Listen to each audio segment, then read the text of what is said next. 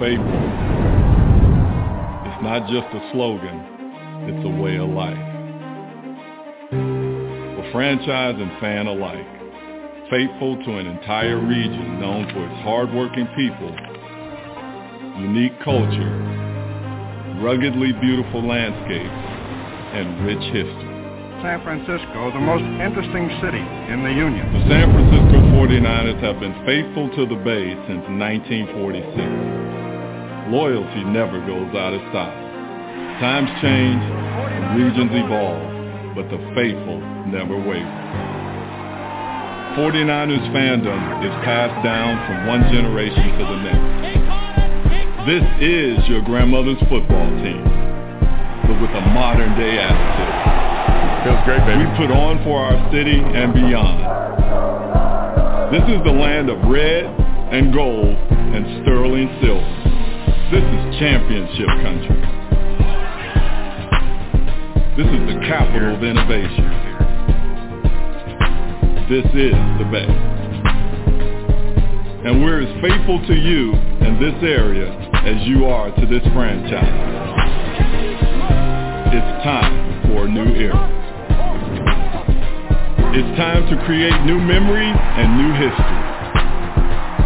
But all the new memories and new history just add to an established and evolving legacy. Niners will win it! Nothing is replaced, only built on. And through it all, one thing remains constant. Faith. Our fans, our team, will always be faithful to the Bay.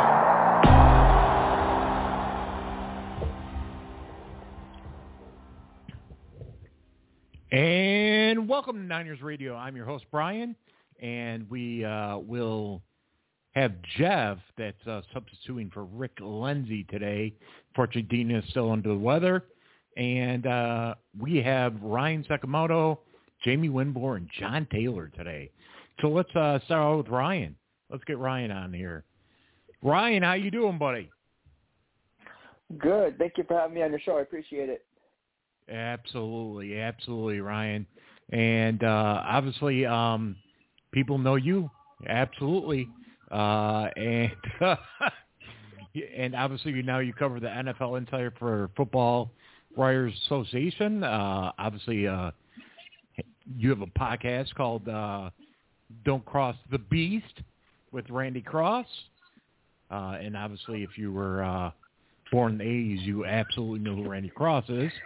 And The Huddle with Randy Cross, Sean Salisbury, Tom McManus, Glen Parker on Thursdays at 8 p.m. Eastern Time. So you got a lot going on, Ryan, huh?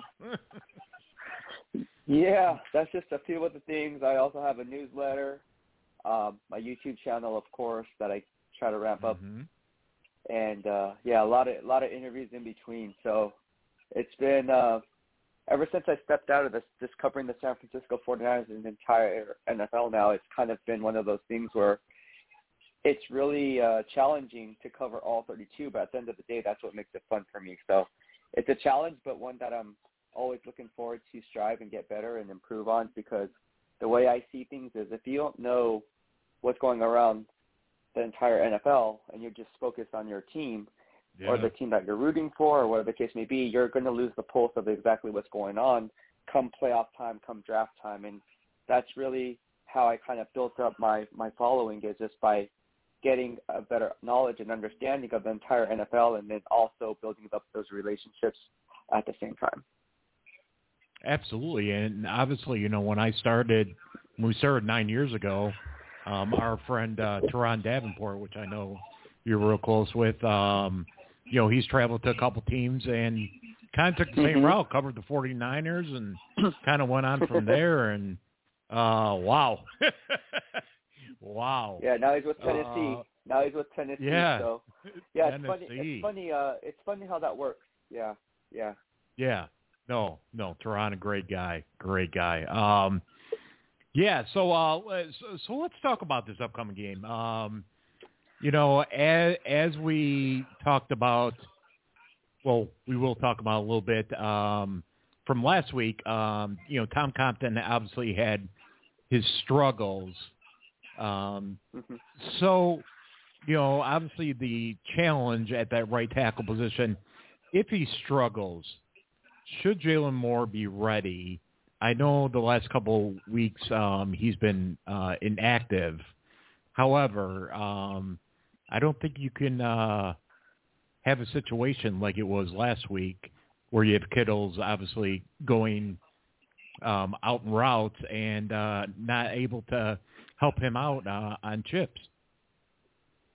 Yeah. What are your thoughts on that? He better be. Yeah, Tom Compton better be ready, and Jalen Moore better be ready because this is the playoffs. And again, no one cares about injuries. That's kind of the excuse that people try to use. Oh, well, we didn't have this player, that's why we lost the game. It's like everybody's banged up, man.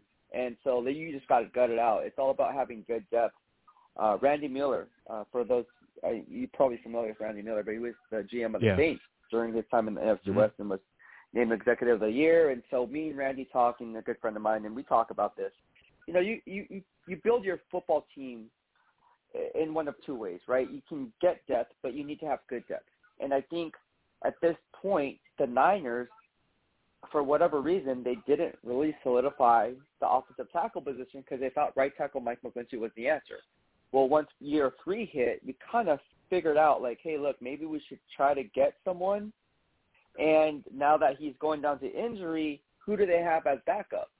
You have Tom Compton there, and he was just blown right off the ball. The get off from Rashawn Gary, the get off from all those outside linebackers with the Darius Smith coming back, and Whitney Merciless. So these guys were really getting to Tom Compton, and you can see on the sideline Chris Forster talking to, hey, what's going on, man? Like, how come you're getting pushed back?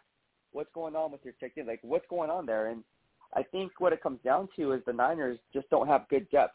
Now you hide that because of the inside zone, outside zone runs, and you can kind of protect these offensive tackles because they're not the biggest, or the fastest, but they are very athletic, and you can kind of leverage their splits. But when you have a guy like Jalen Moore, and people tend to forget this, Colton McKivitz started week 18, right? For left tackle Trent Williams.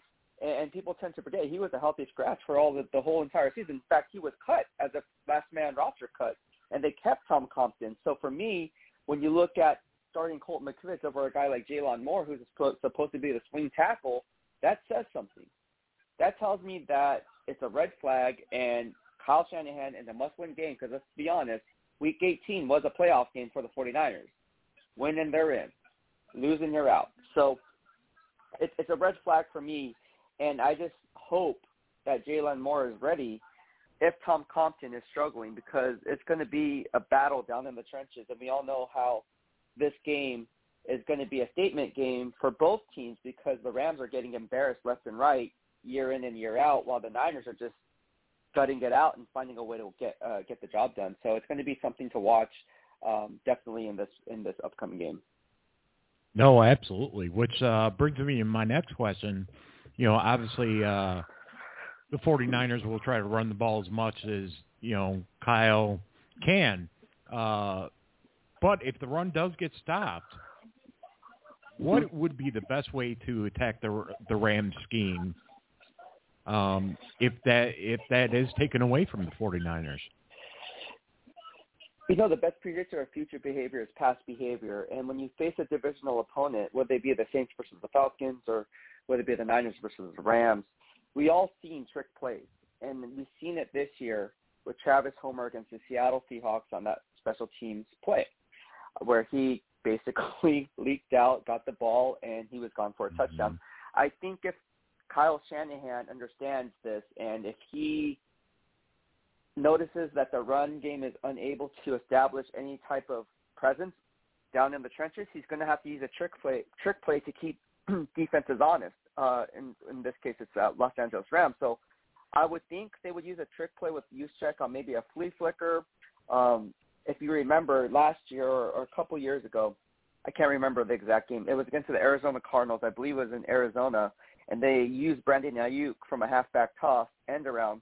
And I think you can kind of see that. So you'll see them running an outside zone run with Elijah Mitchell, and Elijah Mitchell just pitches it back to Brandon Ayuk or whoever that wide receiver is coming across the grain, and then he will have run, kind of like a run-pass option type of deal where he can run the ball or he can throw it to maybe Deebo Samuel. We've seen it in Week 18 with Deebo Samuel throwing it to Jawan Jennings, and that left Jalen Ramsey out in the blue, like, what the heck's going on? And he was beaten on that play because he was peeking in the backfield and neglecting his own assignment.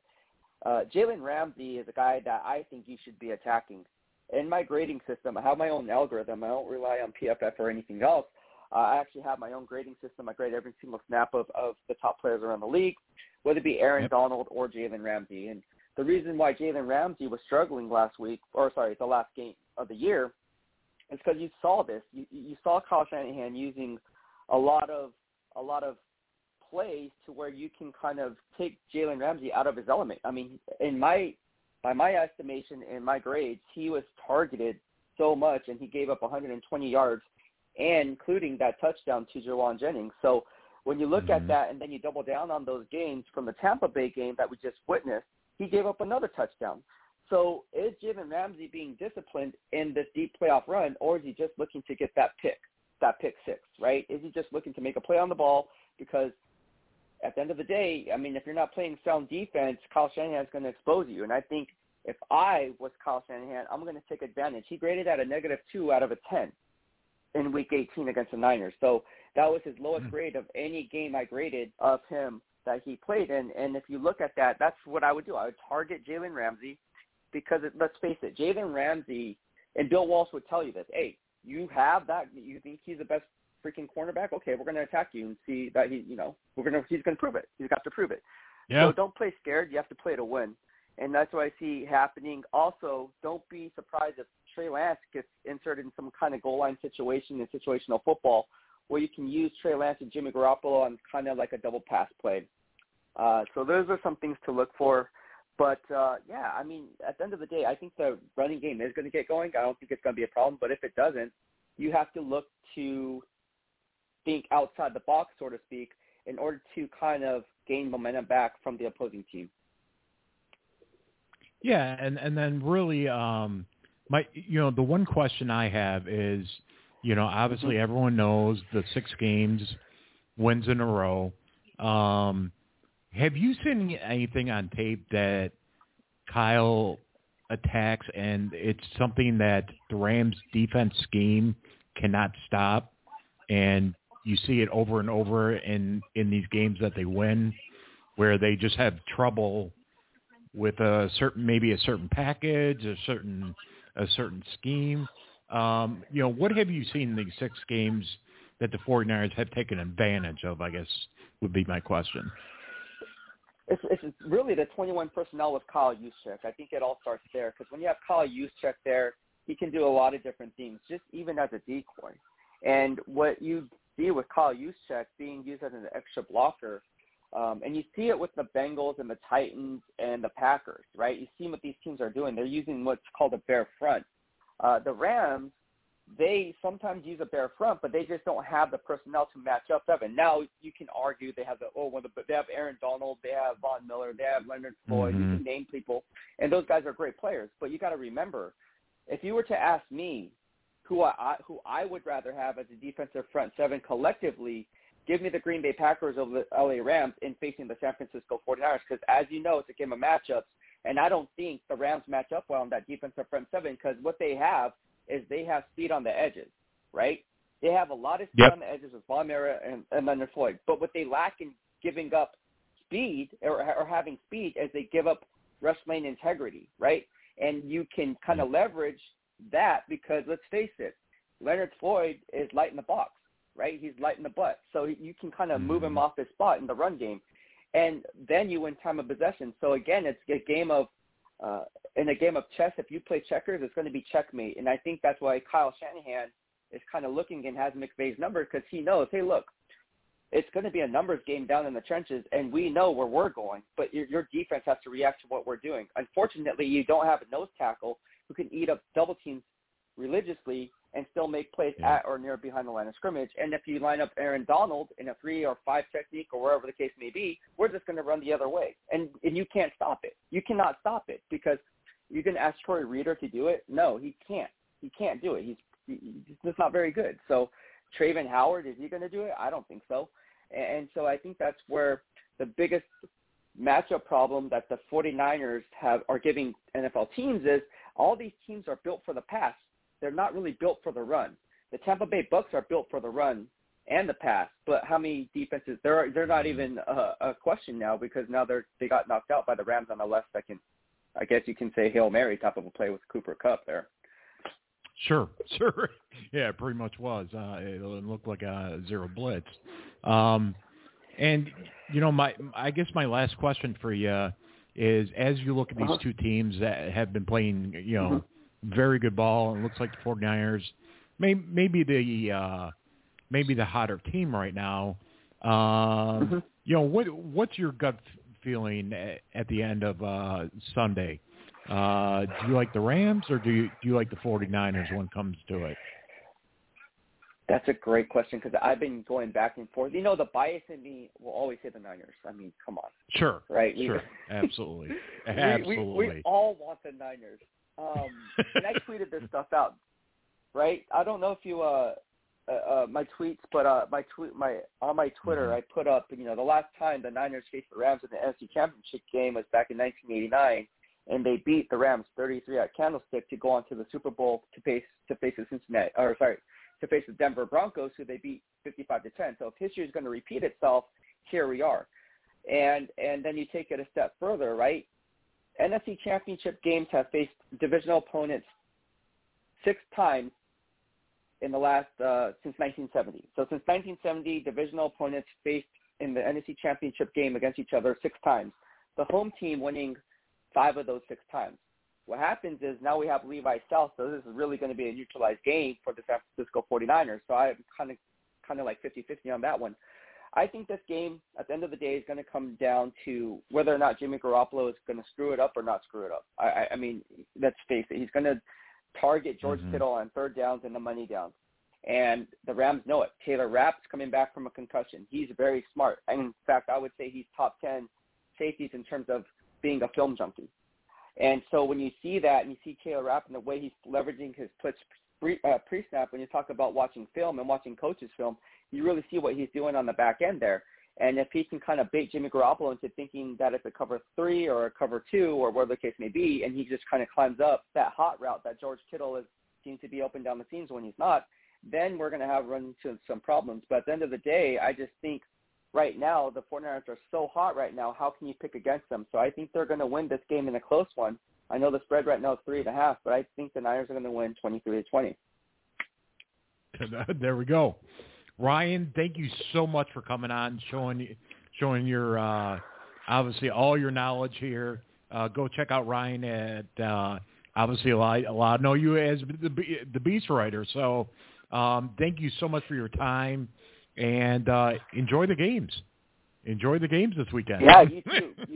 Thank you for having me, and I'll be happy to hop on anytime, my man. Thank you so much, man. Always all a right. pleasure hopping on your show. Thanks so much, Ryan. Take care.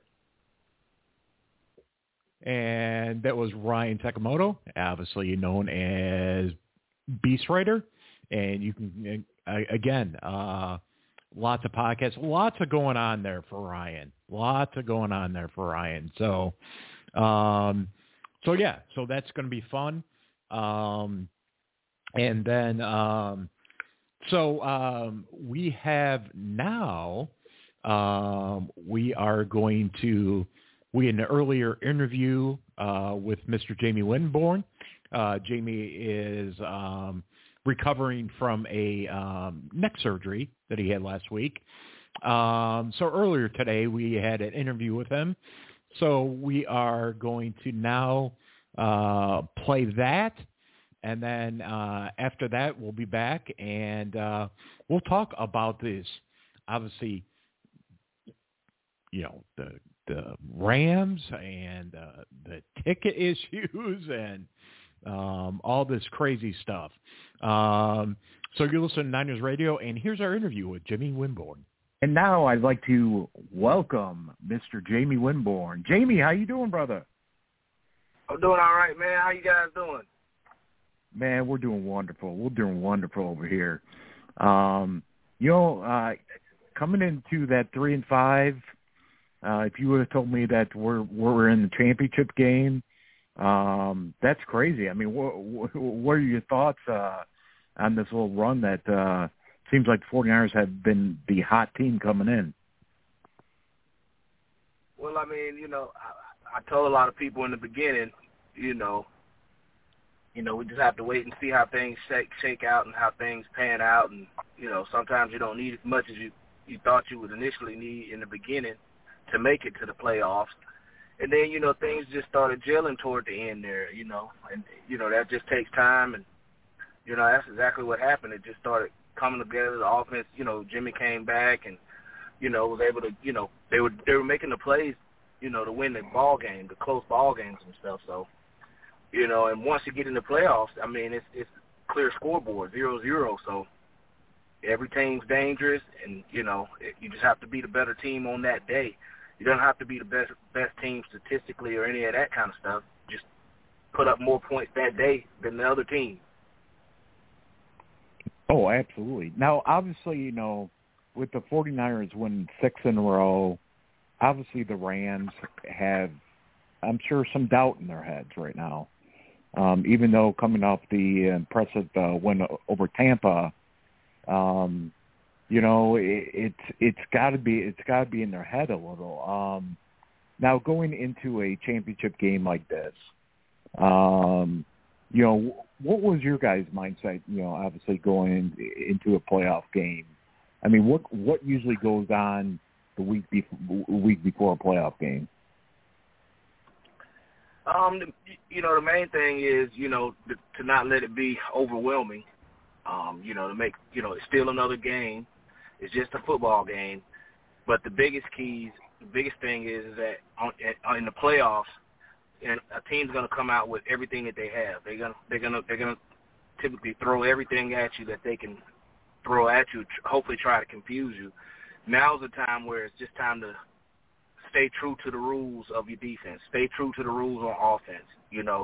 Stick to the things that to be true, and that's what's going to help you, because you're going to see something that you're not familiar with seeing. And that's when, the rules that you have on that particular play have to come to fruition. They have to pop up in your mind. I mean, generally a coach probably goes over a lot of the plays. I mean, different checks and stuff. Or what if this happens? This is what we need to do. If we don't understand and everybody's confused, check to this. Let's go to this. One of those safety precautions. And and the rest is just have fun. You don't get here all the time. It's tough to get there. It's extremely tough to get there. And it's not guaranteed that you'll get back there again. So you want to take advantage of it.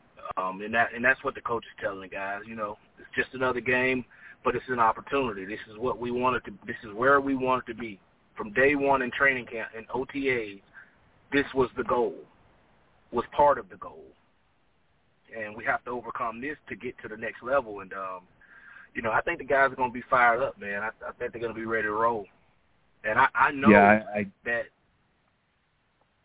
Well, the Rams. You guys were one play. I don't know what it is with this cover 3 defense these guys have been running out here. I thought you saw the Chiefs go down the field and kill on that play, on that coverage, and you also, the Rams, that's the only reason they were actually in there. You were one play away from not being in this thing again. So they know that, all the rules that I just said, the things I just said, you're in the playoffs, this is it.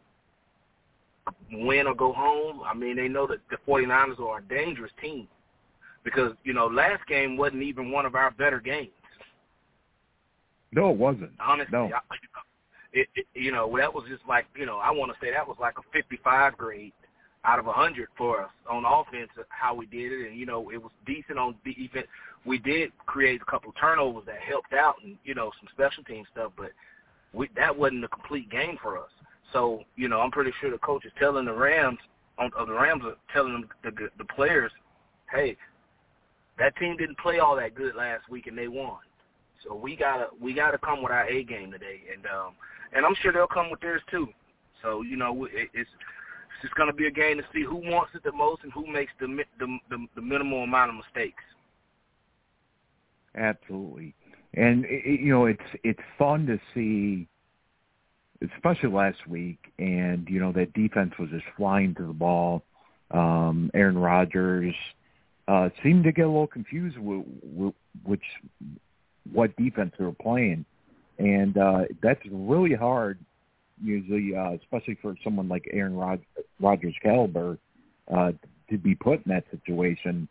And obviously, there was enough pass pressure, and the guys were doing their thing. Big props to all the linebackers finally all healthy to get in there, and they were all doing their jobs, and again, they didn't make that crucial mistake, and that's where I thought Tampa Bay kind of lost that game. Pretty much two blown coverages.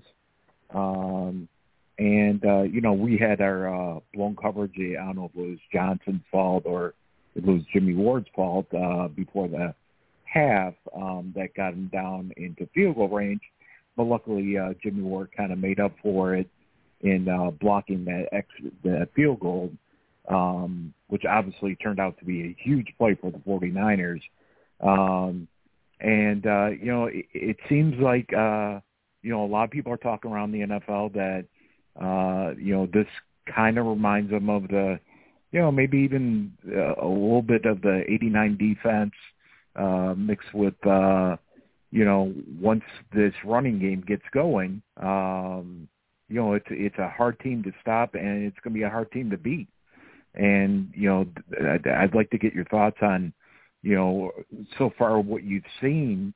The 49ers going now 10-2 the last 12 games, and probably one of the hottest teams out there. It came down to, okay, you're in the Final Four and see what you can do. What are your thoughts on this team as they've really turned it on in the second half? Like I said before, man, I think that they are a dangerous team. They have all the weapons. They have a tremendous defense, and they've shown that they can make some plays on special teams when needed. Whenever you got that recipe, you're in the ball game. I mean, you have a great chance. I mean, I think this defense is the best. This is one of the better defenses that I've seen the Niners have in many, many, many years. Especially, D-line. I mean, they get pressure from not only the ones that come in, the second guys come in, and they create pressure that's just as good as the first team does. And that's one of the biggest reasons why Aaron Rodgers is having so trouble like that, because that pressure, when you got pressure in your face, man, you just cannot read. You can't. That's like somebody asking you to read a book, but there's bullets flying around. It's just not what you want to do. You know what I mean? And and that changes an entire game when you have that kind of pressure. So that's what I think about them on defense. And offensively, man, they got they do a great job of mixing the plays up. Trying to get different guys the ball. This last game, Ayuk didn't really crank up. He didn't really have, one of those games like, we used to having from him. But they're like a team that just can, at any time, all of these guys can start clicking, and they just feed off of one another. And they're a young team, man, with a lot of energy. A lot of energy, man. So I really like them, man. And of course, I'm pulling for them. I told people before, I said, hey, man, I got guys calling my phone about Green Bay, and there's no way Aaron Rodgers. I said, well, listen, Aaron Rodgers is one. He is awesome, but he is just one of 22 people that have to make the play, that have to play that day. It takes way more than him, as they thought. He can't throw the ball if they don't block for him. That's true. You know what I mean? That's it's a true. team game. And just like I tell people with Jimmy's far good enough a quarterback to win a championship. He's fully capable of it. You know, but Jimmy does not do it by himself. That's the key. You know, Joe Montana didn't do it by himself. Steve Young didn't do it by themselves. So, you know, if you talk about a great quarterback, how could you talk about a great quarterback without talking about how good your offensive line was? Because there's no way possible, I mean, you know? Like... Now, you know... Yeah, just like, you know, obviously when Jimmy was throwing dimes in that, in the beginning of the game and they weren't catching it, exactly. You know, that's stuff that can't happen. And, you know, luckily they kind of turned that around, but, you know, I mean, the people, you know, these guys have to make plays that are out there, and if you don't, you know, that can come back and haunt you in the playoff game. Absolutely. Well, you know, the thinking I have on it, it's almost good that, you know, some of those guys weren't catching balls like they're supposed to, because this, you know, what happens when you have a bad game, you may win, but you have a bad game, you go and you reiterate catching the football. You go back to the basics. You know, jugs and catching the ball. This game, those guys are going to be out to prove themselves again. You know, and that's just a personal thing with an athlete. You know, you had a bad game last game. You know, you didn't do as well as you thought you should have done. Regardless of win, lose, or draw, you want to make sure you correct that and work extra hard on doing that. So I expect them to come out fully running the football really well. You know, and just mixing it up. You know, I expect to see some screens in there because you're going to have to slow that rush down on the Rams. You know, of course, they got Von Miller and, you know, a number of guys over there, Aaron Donald, of course, and, you know, good linebackers over there as well. So, you know, you're going to have to slow them down, and how do you do that? You know, you mix in some screens here and there and see what you can get out of it. Yeah, no, definitely. And, you know, we talk about the offensive line, and obviously Mr. Compton did not do very well against Mr. Gary in Green Bay last week. But obviously with George Kittle going out in routes,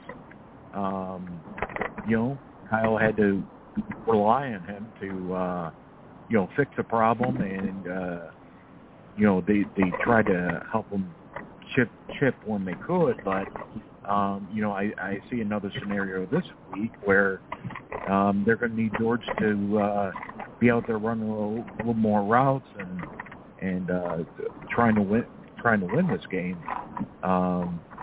You know, obviously when you have a monster like George Kittle, and, you know, linebackers who are going to have trouble covering him, you know, what does that do to the defense to put pressure on them? I mean, you know, like you said, I mean, obviously they're going to try to get him out there. I mean, you know, it's a mixed match on anybody that you put him on. You know, DBs, all of these guys, you know, he's a tremendous player. You know, and like I said, you know, not only not to mention screens, you know, you throw screens to receivers, running backs, and tight ends. And, you know, maybe that's a way to slow them down, you know, because I expect them to really be, you know, looking forward to them getting him to Nick early in the game. But, you know, it just adds stress to you, man. You know, it's a mismatch, like I said, and that's just something that you have to deal with. I mean, a lot of times if you got a mismatch like that, you try to stay out of man coverage as much as possible. Of course, you know, you got Deebo Samuel over there, and you know, it's tough to double guys, and, you know, who do you double? You know, that's that thing. You want to, you know, the way that they use Samuel, it's just hard to get caught in a coverage where you can double this guy. This guy may be in the backfield. This guy may be a quarterback. You don't know where this guy's lining up. You know, and with the threat of Kittle's around there too, man, it you know, it just puts you on the edge as a defensive player. No, absolutely. So, you know, obviously, you're on all board that you see the 49ers win this game. I will not look forward to it until it's done. But, you know, let's talk about you. You said your neck surgery. How's everything going with you? Everything's good, man. I'm happy I had the surgery. 2 disc replacements. As you know, I had a surgery early in my career. Yeah. Fusion. So the disc, 2 discs above that, and man, I just had to relax a little bit. Take it easy. It wasn't easy to do because everybody knows I like to get up early, 5 o'clock in the morning, and I'm up and ready to roll. Just something I had to do for my health, and I'm glad I got it done. And sitting back enjoying watching some playoff football, man. Oh man, this weekend we are so blessed that everything's going good with you, Jamie. We were praying for you that your surgery went well, and looks like it did. We obviously love getting you on Niners Radio, and I really appreciate you hopping on for a couple minutes, and while you're probably going through physical therapy. But you're a buddy and one of our good friends here at Niners Radio, and yeah, we wish you nothing but the best, and hopefully we can talk about an opponent versus Super Bowl, and maybe the third time is the charm to finally get this next ring. Hey, I'm with it, man. I appreciate you guys having me on, and look forward to it. And it's time for us to show up, and I'll be able to do that, man. Go Niners. Go Niners. Go Niners. Okay, and this has been Jamie Winborn, and we'll be right back after these messages.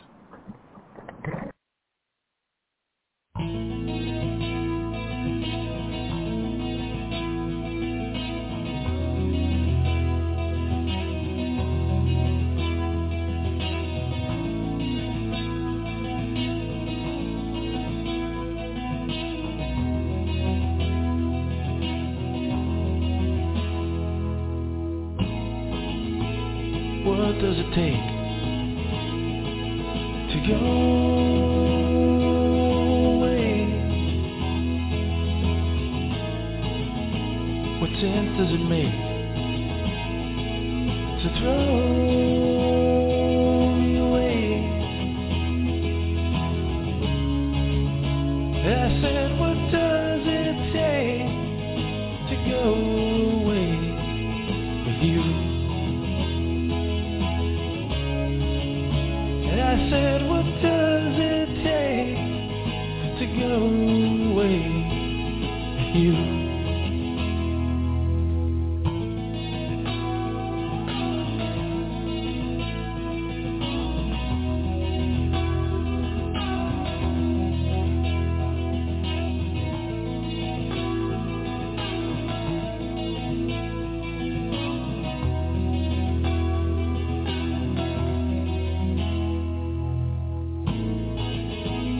Let's find a place to fly away. Show me your face. Don't hide away.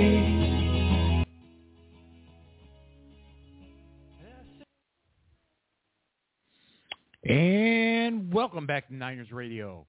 And that was obviously our Jamie Winborn interview. Sorry about the audio. It was not very crisp, but we did what we had to do, guys. We did what we had to do. So, let's go over this. We do have Jeff on the line, so we'll bring him on in a couple of minutes here.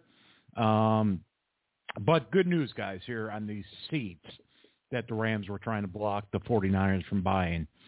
Vivid Seats came out with a statement. A prominent secondary ticket marketplace projected 65% of the fans that will be going to SoFi on Sunday will be rooting for the 49ers. That's 65% of the tickets that were bought were coming from out of L.A. So it looks like that did not work, Rams fans. It did not work. So my next thing is the official tailgate. We on Sunday at 3:30 p.m. They'll be located at the garage at 3387 Motor Avenue in Los Angeles, California. And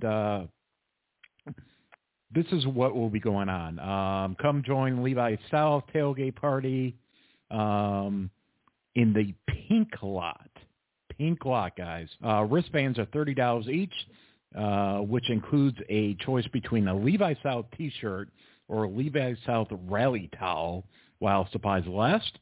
Taco soda and open bar drinks, DJ music, and live music. Space is limited, so purchase your wristbands now before it sells out. Venmo at LA Takeover 49.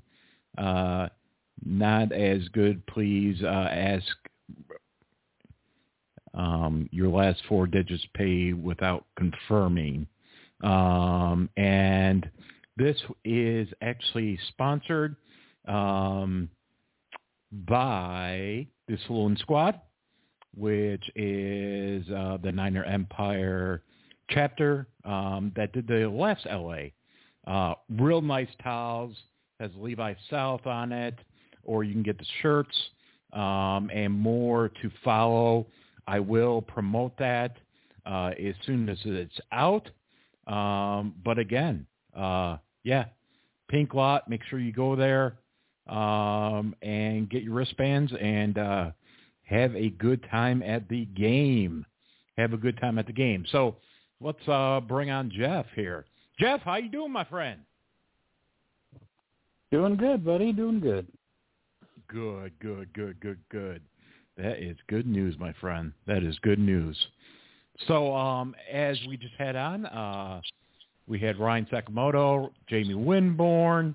Lots going on here.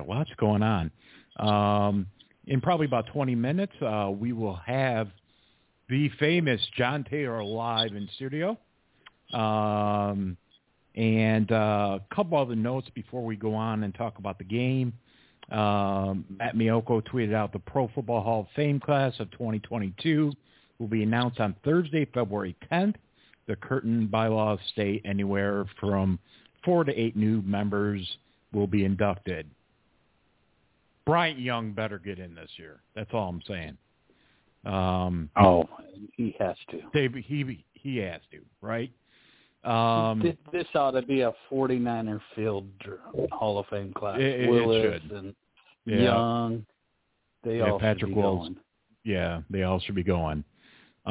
We did find out also today the 49ers-Rams NFC title game has been drawn by referee Carl Sheffers and the All-Star crew.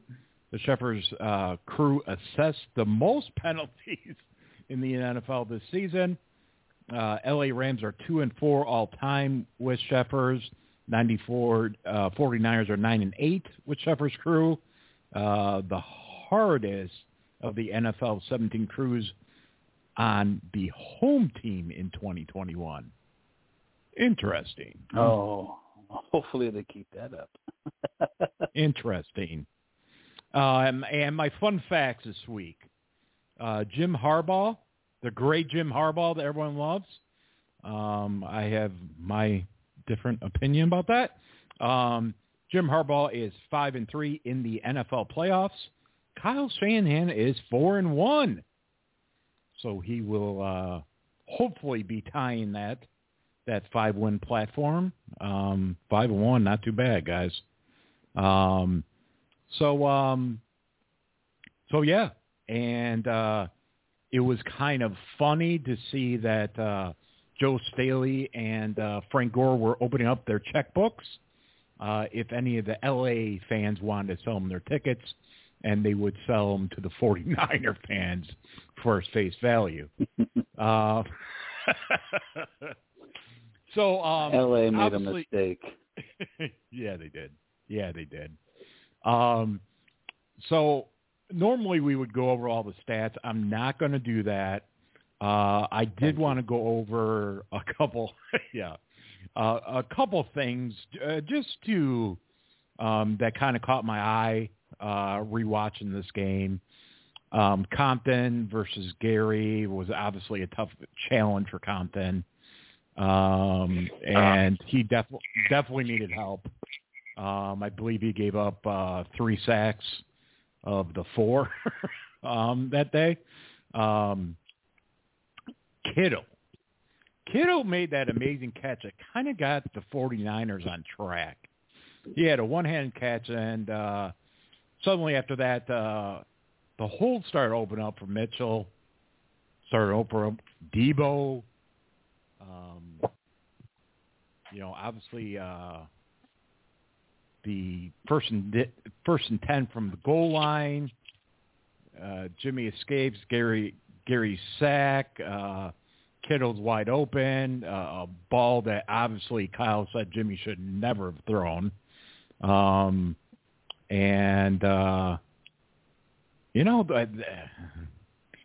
If this was Trey Lance, I'd be like, okay. But Jimmy knows better. He knows better than that. Can't have that in the playoffs. Can't do it. No, you can't have the 1 to 4 rookie throws that he makes a game. Cannot have. No. Then with 40 seconds left in the second quarter, Jimmy Ward blew a coverage and allowed the long pass down to the 15. Packers set up for a field goal, but Ward redeems himself and comes up with a huge field goal block to end the second quarter, leaving Green Bay 7-0 lead by the Packers. Again, huge game changer. Huge game changer. Yeah, we could have tied it up. Complete momentum. But again, 3 points later down, that could have been huge. And then Deebo Samuel starts the third quarter with a 40-yard kickoff return, setting up the 49ers. They get down to in the red zone, and Robbie Gould hits field goal and to put them on the board. So, and then obviously the fourth quarter. Packers had a huge chance to put this game away. Armstead comes up with a huge sack on third down, and they obviously Green Bay had to kick a field goal instead, and that was their last points of the game. Then the 49ers moved the ball down to the field goal at Green Bay's 20, 4th and 1. Warner misses a huge block, and the 49ers get stuffed, turn the ball over. Again, that's something that can't happen. Werner's been good all year long. I was a little surprised that it was him. Didn't you, Jeff? Yeah, no, that was fully surprised. Yeah.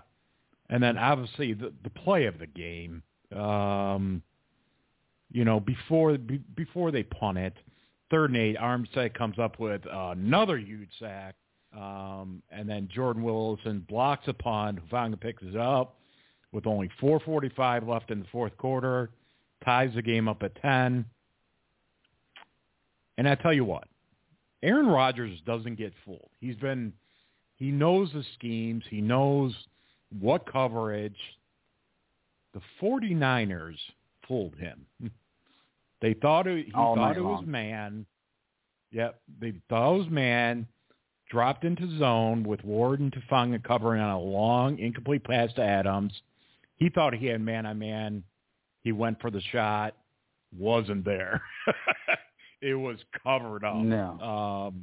Yeah. And that was Dante Johnson and Hufanga. Yeah. Yeah. If we didn't have sorry. Johnson, I got to say one thing. Everybody I saw during the week were bashing Dante Johnson for allowing the big play and not doing his job.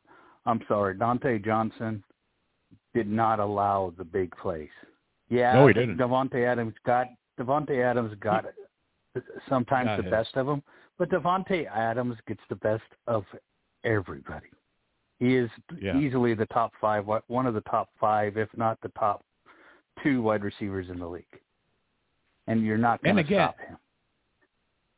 Yeah, and again, Jeff, to leave him for only 9 catches for 91 yards, you'll take that all day long. And no touchdowns? I'll take that, yeah. I'll take that all day long. Yeah, all day.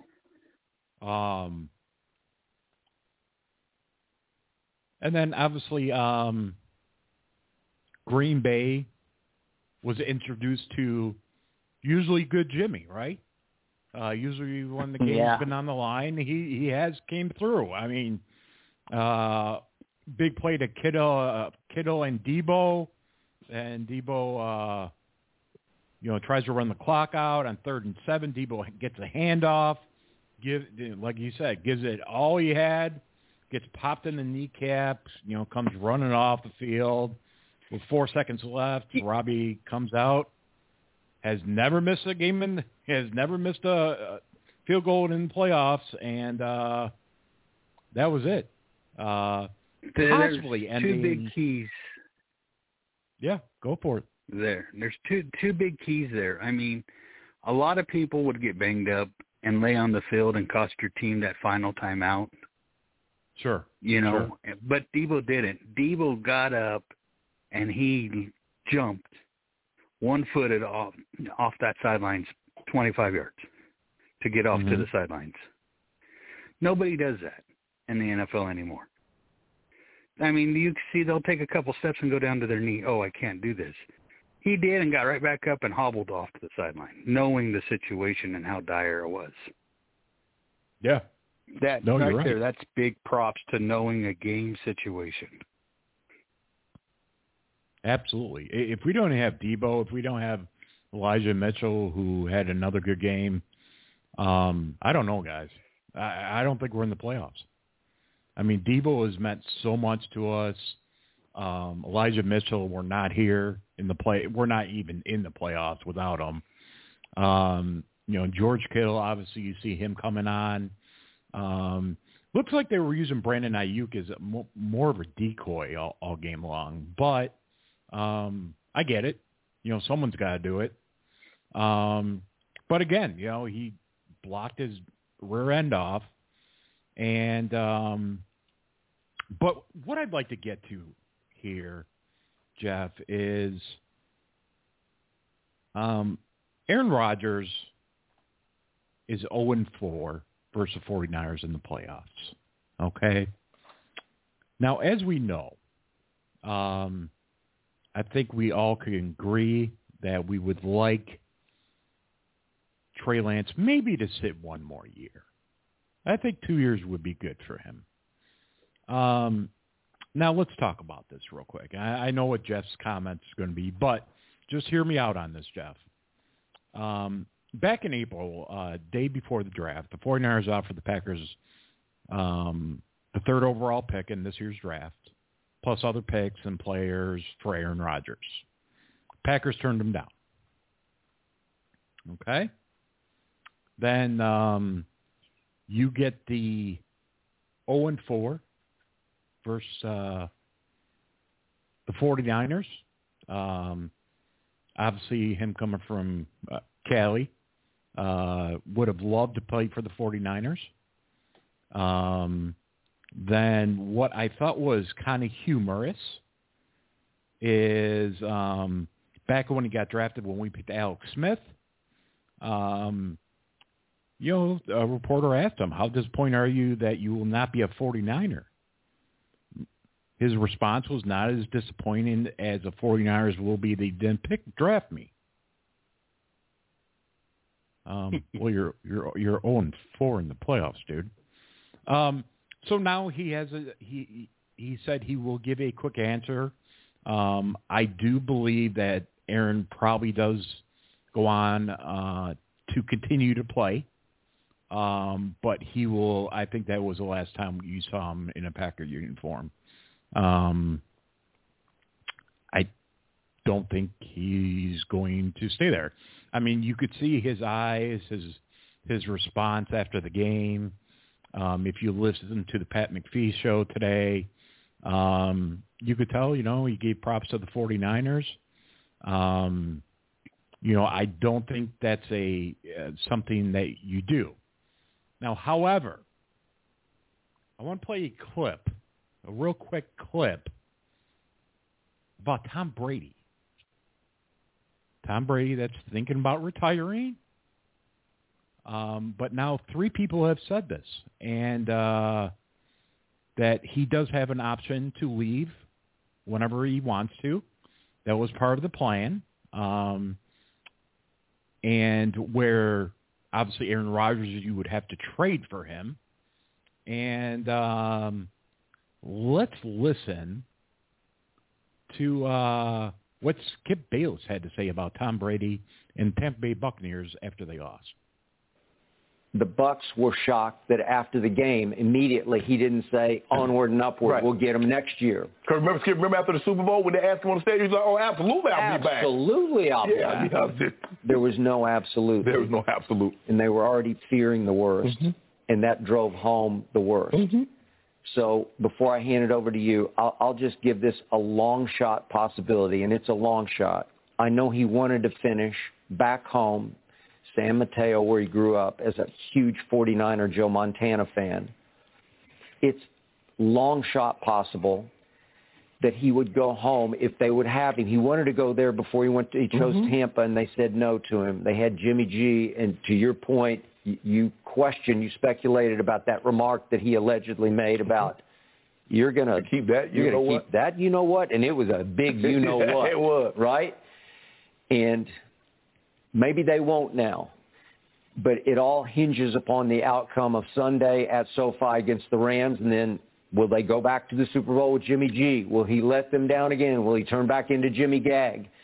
Is it possible they would say, sure, Tom, come on home for one last hurrah year and then call it quits, and you can say you retired as a 49er? I think that would mean a lot to him, but what would... Interesting. It'd be interesting. Then also Mike Florio reporting that the 49ers are going to trade Jimmy after the season. And Brady could ask for his release and join the 49ers and show Trey how to develop for another year. And maybe the 49ers, if not this year, win a Super Bowl next year. What are your thoughts on that, Jeff? No, thank you. I am all in on Trey. You did not spend 3 first-round draft picks and other picks to move up to number 3 to have a kid that you believe in to sit on a bench, even if it's behind Tom Brady. I'm sorry. Yes, Tom Brady, I can give him all the credit in the world. It's probably the best quarterback that's played the NFL besides Joe Montana.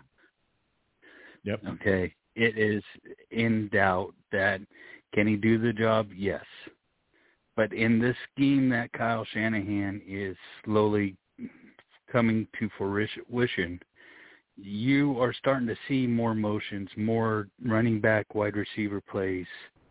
And in my opinion, it's going towards more of a 94 Niner offense, and you need more of a mobile quarterback to finish the defense questioning whether they're right or wrong. And I believe that Trey will give them that. Okay, is he rolling to the right, rolling to the left? Is he standing in the pocket? Now we got to worry about our backs being turned to him if nobody's open. I think Kyle is working towards that style offense, more of a Kansas City and a Buffalo, because you're going to have to be in a dogfight at times in the NFL anymore. And quite frankly, yeah, can Brady probably win a dogfight? Yes. I mean, believe younger legs will give us a better shot. And I would have to agree with you. I think it'd be more of a power struggle.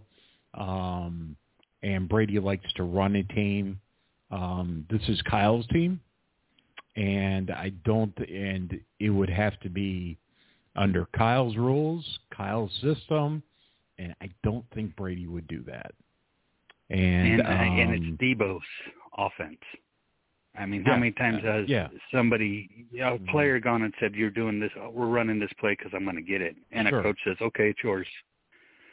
You don't do that. Yeah. And if a player comes up and Brady's your quarterback and they say that, Brady's going to look at him and say, "Who do you think you are?" And that's going to cause a riff. I think it's time you let Debo and Kittle and Trent Williams be the mainstays of this offense, and you put Trey in to complement it. And I think those three guys there will tell you we're going to run the ball, we're going to throw the ball, and we're going to beat you ugly. But if we have to outshoot you, we will. No, that's a very good point. And with that being said,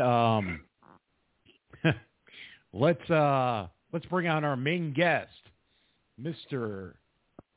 JT, Mr. John Taylor. What's going on, How JT? you doing? Well, man, I know you're having as fun as we are watching these games. I know you are. Oh yeah. I know. Unbelievable, huh? Wow. Great games. Wow. Great games. This past weekend, I would have to say has been the best playoff year that I've seen in a while. In a long time. In a long time, you know. Every game was competitive. There was no blowouts, you know, and anybody could have won. You know, you're right. Basically came down to the last play. You know, prime example, Niners and Green Bay last week. Yep. It was fitting that game ended the way it did. It ended that way for them the third week of the season. So we just returned the favor, right? Absolutely. Man, you know what, JT, here's the thing. And I know Jimmy kind of put out a tweet today that they're going to shock the world. And obviously, you know, a lot of teams are hot, and there's no doubt about that. Obviously, you know, you look at the Kansas City game, you look at, you know, all these games, and there were hot teams out there. It just seems from trying not to be a 49er fan for a second, it just seems like the 49er is, you know, that giant team that took out the Patriots in that Super Bowl. It just seems like they're the hottest team right now, and they're not afraid. Even when they didn't score an offensive touchdown, they knew somehow they were going to win the game, and there's like no kind of pressure on them. They're just playing with, it seems like, with house money right now, and I think that's even a more dangerous team when teams just don't care and they just go out there and play, and they know something good's about to happen. Well, you think like this. Remember when the Niners were, what were they at that time? I think they were 3-5. Mm-hmm. Yeah, 3-5. I think it was, and everybody was like, "Okay, what's going on? Something's not seeming right." You know what I mean? People are kind of like slowly were pushing them to the wayside. Mm-hmm. You know what I mean? And it's like you guys said, when you get a team that basically has nothing to lose, from that 3-5 record, no one expected them to make the playoffs. No way. No one expected them. You know what I mean? Given the schedule that we still have remaining. You know, you look at the games, you say, "Oh no, they won't make the playoffs. They won't make the playoffs." But yet somehow every week, those guys did what they needed to do. You know, they came together, and like this past weekend, all facets of the game came together, especially with the special teams. A blocked field goal attempt right before halftime, and then you block a punt and score 7. Mm-hmm. You know what I mean? So it was like every facet showed up. All 53 men, as you say, had a part in it. We all every had single a part, one of them. You know, that's exactly right. You know, and I'm looking at this game. I'm looking at this week coming up. You know, it's hard to beat a team 3 times in one season, and to do it within a 2-month stretch. This will be the 3rd time they met within 2 months. You know, but I know this team, the way they're playing right now, if they play the same way they played these last 2 weeks, they'll walk away from that game with a win, undoubtedly. Yeah. If you play like you played the last 2 weeks, you know, if the front 4 gets pressure, that's going to be good. That will be unbelievable. I was watching Good Morning Football, and Mr. Schrager said kind of the same thing. He said, you know, it's not about the 49ers beating them 6 times in a row. It might not even be about the coaches, and, you know, Nick Mullins even had a win in there. It's about the scheme. And the scheme just doesn't fit right with the Rams, and they don't it's not that, you know, you see all these superstars on the Rams side, and you look and you say, okay, we have our superstars as well. It's just the execution and the motions, and it just it doesn't fit with what the Rams do, and that's why I think Green Bay was a tougher challenge than the Rams were going to be. Would you agree or disagree with that? Well, I look at it this way. The Niners and the Rams, both head coaches, know each other very well. They were together at numerous spots. You know what I mean? So they pretty much know each other like brothers. I know what he's thinking. He knows what I'm thinking. This is going to just be another one of those chess games. That's what this is going to come down to. Because, like I said, both of them basically run the same thing. They got bits and little pieces from each other, from other places that they came from, you know. So I'm looking for this game to be a good game, you know. Like I said, if the Niners go in there and play the way they played these last 2 weeks, they'll walk away with a win. Not a question in my mind they wouldn't. Now, that being said, GT, this is Jeff. When the Niners were 3-5, and they everybody was counting them out, they called an all players only meeting with Fred Warner and Deebo Samuel. Called that meeting ahead, and after that, there was talks that Deebo and Fred went to Kyle and D'Amico and explained the meeting situation to them. And since then, in Week 9, all of a sudden Deebo Samuel is more involved in the game plan, using him as a running back, wide receiver, using him in the slot. And then Fred Warner looks like he had more leeway on how he roams the defense. In a player-only meeting, I'm sure you've been a part of them, does it come out that way of where certain players, after everybody gets together, will go and talk to the coaches about what they want in a game plan? Well, yeah, in a sense, it's like you said, they call a closed-door meeting just the players. It's just us 53. When you get in that room, it's us 53 talking about what's going on. Talk it out amongst each other. You know what I mean? See where we're at. See the differences. And we clean them up. Once you clean them up, you see what happens. Right. I think you got cleaned up.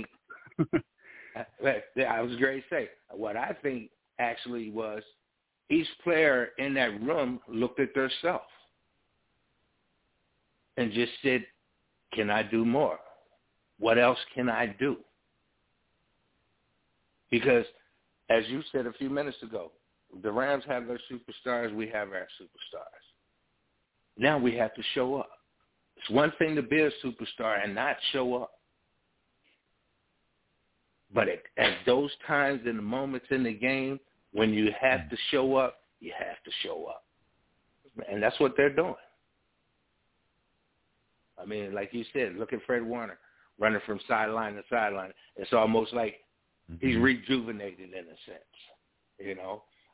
What game was it? I want to say it was the Cowboys game, but I might be wrong. When he turned his ankle and he left the game, and everybody thought, oh, Fred's not going to play next week. He's not going to be. Hell, he came right back in that game. Yeah, you're right about that. You know, so it takes different little adversities and different things to sometimes bring guys together the way they come together. You know, like you said, compare 3 and 5 to what you see now. It's like a complete different team. You know? And it's at that point now, they know, hey, we got one more game. Win this game, we got one more left. And to be in position when no one expected you to be in this position, you know what I mean? I remember when they went to play Dallas, you know, you would sit back and don't get me wrong, I've been in that situation before where you got the home field advantage, everything is sunny and bright. And then a storm comes in.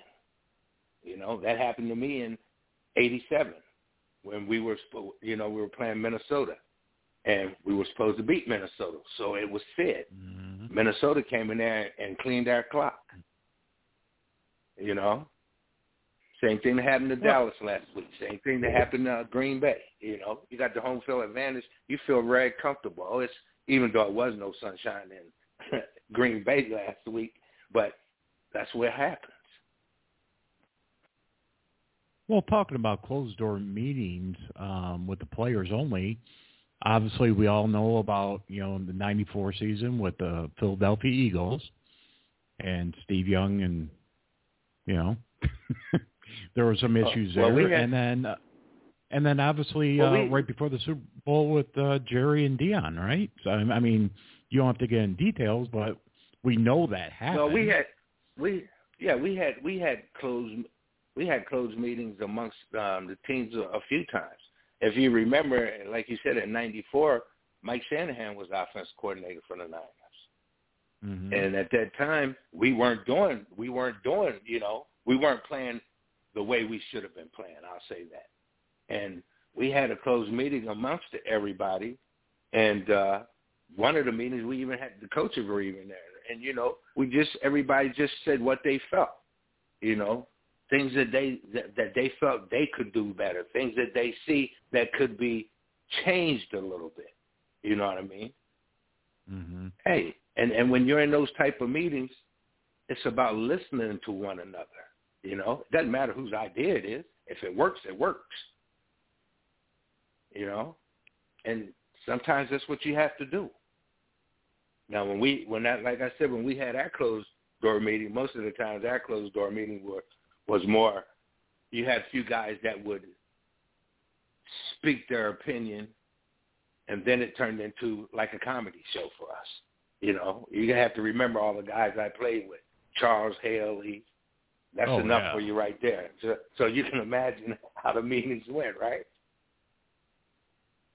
And obviously, you know, on offense, obviously I'm sure Jerry had his say, but, you know, as far as defense went, I mean, you play with people like, you know, B.Y. that hopefully gets in the Hall of Fame this year.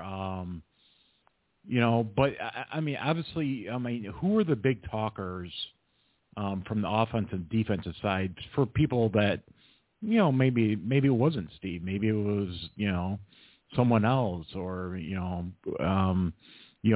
what were those, who were the people that you guys would listen to and be like, okay, they ain't joking around, it's time to get serious now? Well, it wasn't no individual with us. It was just, let's say we were referring to the offense, and we know we weren't mm-hmm. playing up to the way we're supposed to play. Each player would just look at one another and just, hey, man, just do what you're supposed to do.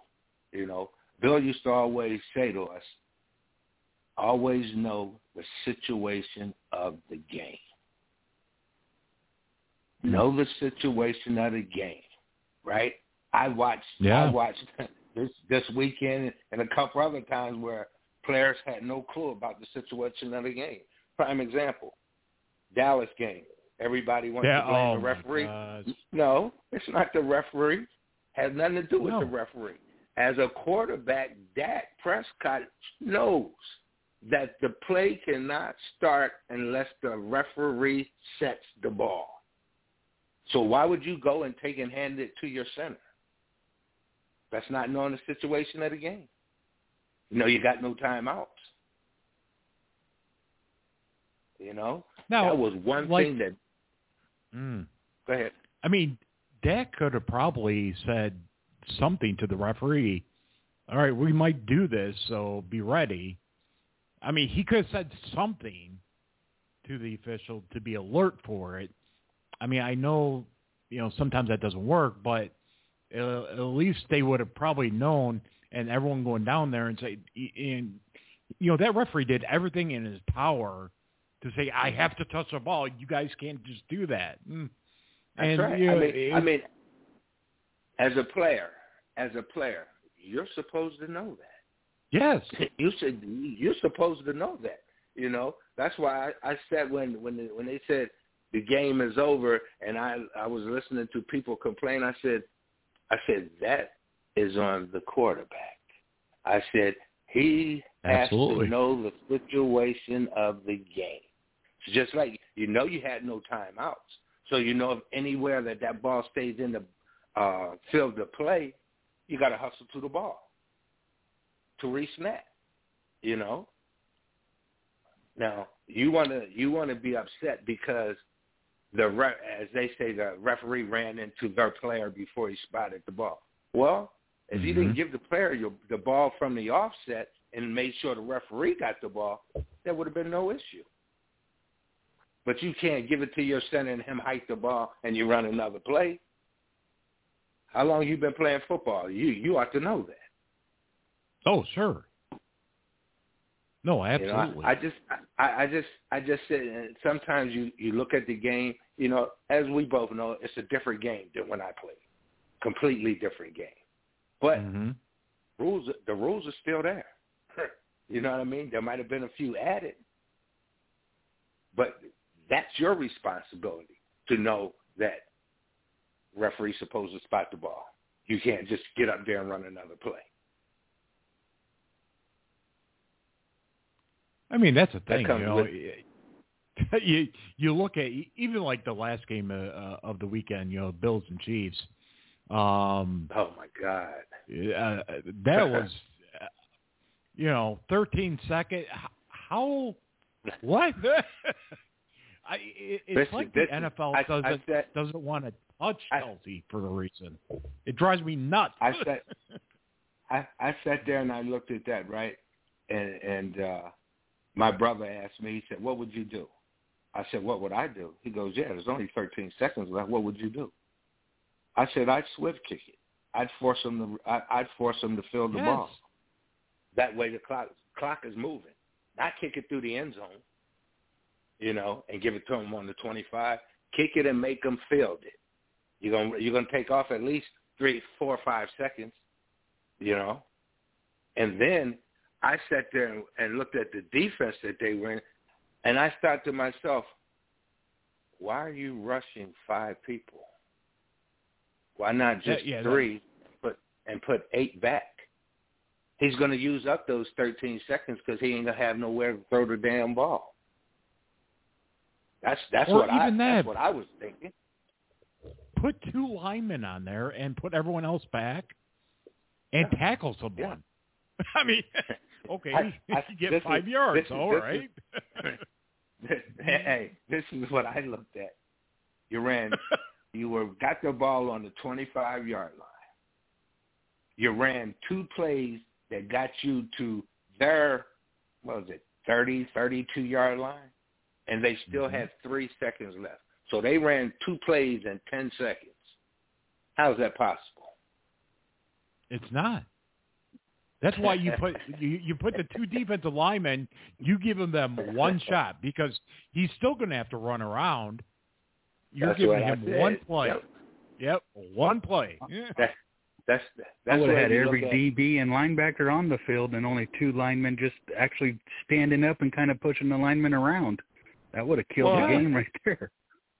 And then if you look at it, if you look at the last play that they ran where they hit Kelsey, and he got down in field goal range. If you look at that play from the snap, the cornerback is standing outside of him, snap of the ball, the cornerback widens. And then I'm sitting there looking at him and saying, why are you widening? You have no threat going to the flat. And he widens and he hits Kelsey right there where he left. And he scooted down there to like the 30-some yard line. I said, wow.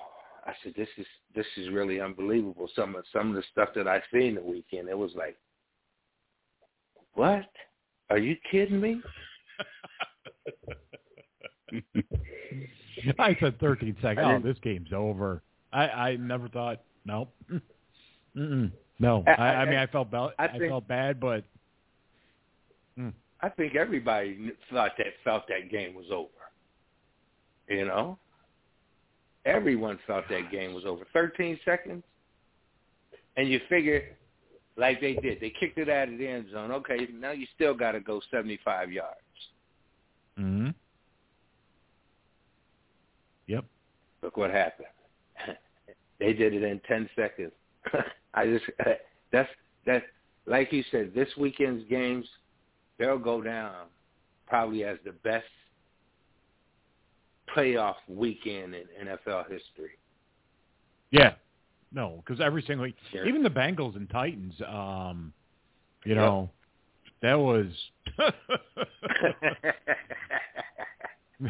I have an older sister, and my older sister said to me, you know, I don't really know that much about football, right? I said, yeah. She goes, but I do know this much.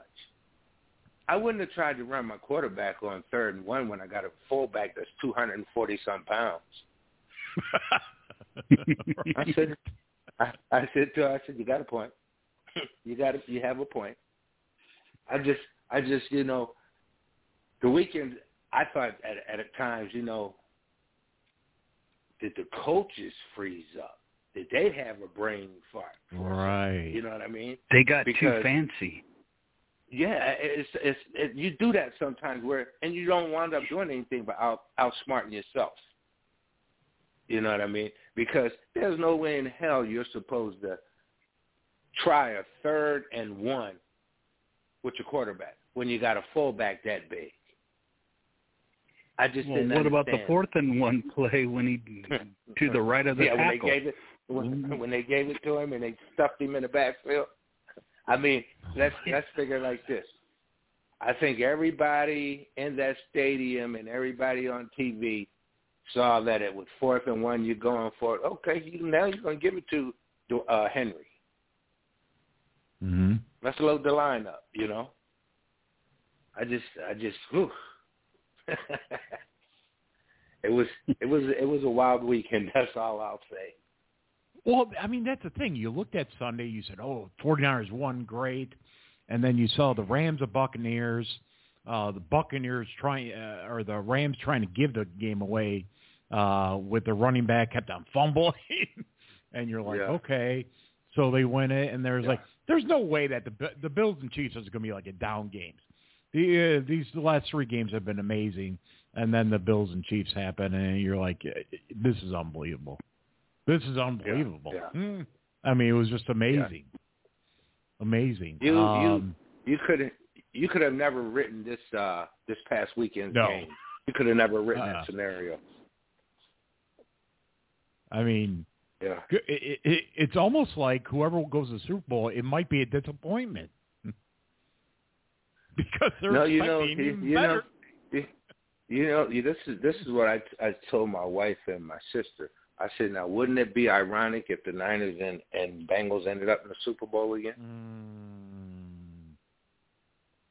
You know what I mean? Because you have to think, no one's really given the Bengals a shot in Kansas City. You know, Kansas City's probably thinking in their mind, okay, let's take care of this real fast and go to SoFi. Yeah. You know, the Bengals are not a team to look past. You know, they're not a team to look past. No, you're right. I guess all I have to do is say, ask the other two teams that just beat. You know, first with the Raiders at home, and then Tennessee last weekend.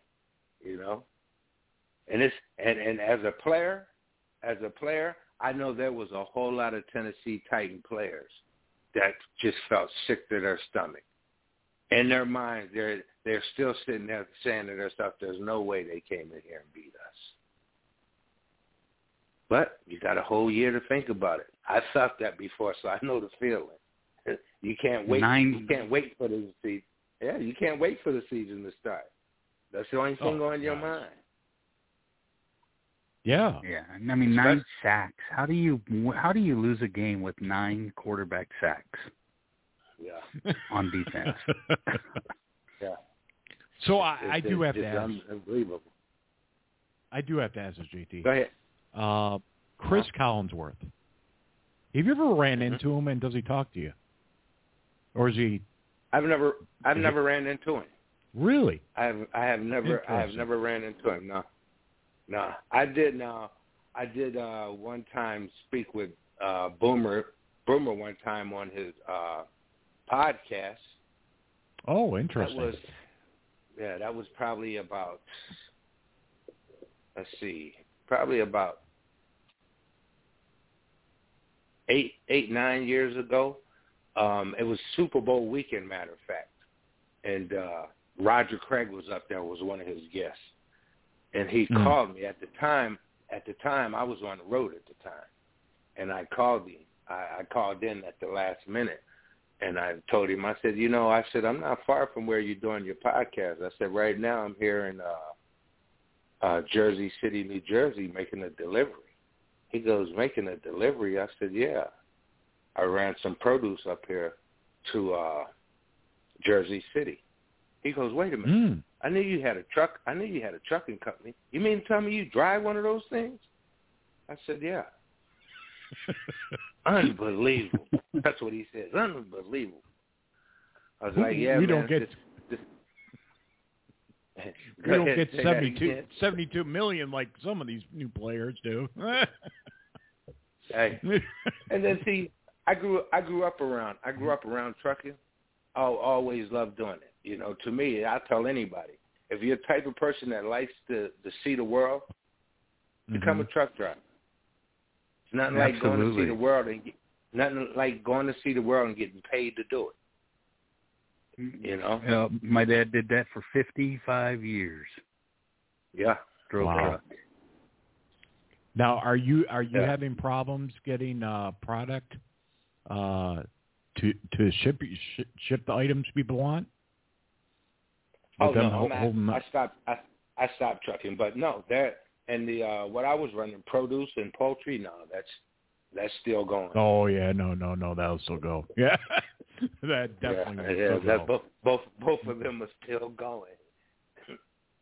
The prices might be going up on them. Oh, I'm sure. And I see that you're still signing cards for Panini. Yeah. I signed a bunch of different cards. So what do they do? They send them to you. You guys sign them and then just send them back. Yeah, sometimes they do it that way, and then sometimes you could do them at different shows. You know, you'll see the Panini people there. Sometimes at different shows, and they'll get you to do them at the different shows. Because my one cousin got. Yeah, my one cousin got one of your cards, and I was like, I'm going to have to ask him next time he's on my show. Yeah. Well, what I do a lot of times, you know, because with social media nowadays, you can be easily found. Yeah, that's true. I get a lot of football cards. Sent to me, and I sign them, you know, and send them back, especially if it's a kid. You know, I got I think it was like I got about 20 the other day, right? In this envelope, and it was from a school teacher. And she asked me if I could sign these cards for her. She planned to give them out to the kids that did good on their different tests and whatnot. So I made sure I signed all hers. Oh, That awesome. Is so cool. That is so cool. Oh my gosh, is that cool? Is that cool? Always tell people. It's like my granddaughter now. I said, you know what?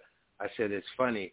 I said, I'm your grandfather. I said, years down the road, you're going to see somebody and they're going to have a card of mine, and you're going to look at it and you're going to think to yourself, I know him. I know him. Hey, you know what? You've always been the Scottie Pippen to the Jordan. You know, that's how I've always thought of you, JT. You know, much respect to you. I always felt like this with me. I always, as long as we wanted it, I didn't care if I didn't touch the ball that whole game. I just wanted to win. You know, but I also felt when you called upon me or came to me, I'm gonna do my part. You know, I'll never forget my rookie year when I first came to the Niners. After one of the practices, and this is my rookie year, just in minicamp down in Rockland. After one of the practices, Keena Turner came to me in the locker room, and he goes, hey man, can I talk to you for a second? I said, yeah. He goes, listen man. He said, Bill and them really like you here, but they just don't think you want to be here. Right? And I was like, why? Because I said, why? Because I'm not a rah-rah type of guy. I said, listen, I've never been that way. I said, but game time come, trust me, I'll be ready. And from that point forward, it was like, you know, that was me. I just never said a lot, you know. I did all my talking on the field. That's the way I felt, you know. I'll never forget, I went to Bill and asked him about trying out for punts. You know, I love this story. Go ahead and tell it. And he said to me, he goes, nah, you wouldn't be good at it. You take too long of a stride. And I said to him, I said, well, all I'm asking for is a chance. What do you have to lose? So he puts me in Hall of Fame game against the Kansas City Chiefs. Dana McLemore returns the first couple of punts. Then he calls me, Taylor, go in. I wound up 3 punts that day for over 100 yards and a touchdown. And after I scored that touchdown, I walked back past him and I said, yeah, you're right. I'd be no good at this. And me and him just laughed about it. And that's how I became the punt return. You know, you saw that depth chart and said, okay. And that's sort of like how I had to express myself, because I wasn't one to, you know, it's easy to talk about, oh, I'm going to do this, I'm going to do that. You can talk about it all day, all night. Now, tomorrow you got to go out and do it. You can't just talk about it no more. Now you got to go do it. So I always thought, just go out there. Just go out there and do it. That's all you got to say. Just do what you're supposed to do, and everything else will take care of itself. JT, it's always an honor to talk to you. Enjoy this game coming up. I have a feeling I feel good about it. Hey, let's just hope like I said, if they play the way they played the last 2 weeks, the front four get that pressure, they'll be all right. Yep. No, I agree. Hope Jimmy doesn't. We have some good Jimmy this week, and you know, we don't have to worry about snow. I thought it was a little interesting because it reminded me of when you guys went to Chicago that year, saying that San Francisco can't play in Chicago. And I was like, well, how did that go for you guys? Well, you know what was funny about that was when we initially went to Chicago, we got there that Friday. Now, that Friday was about 30-some degrees.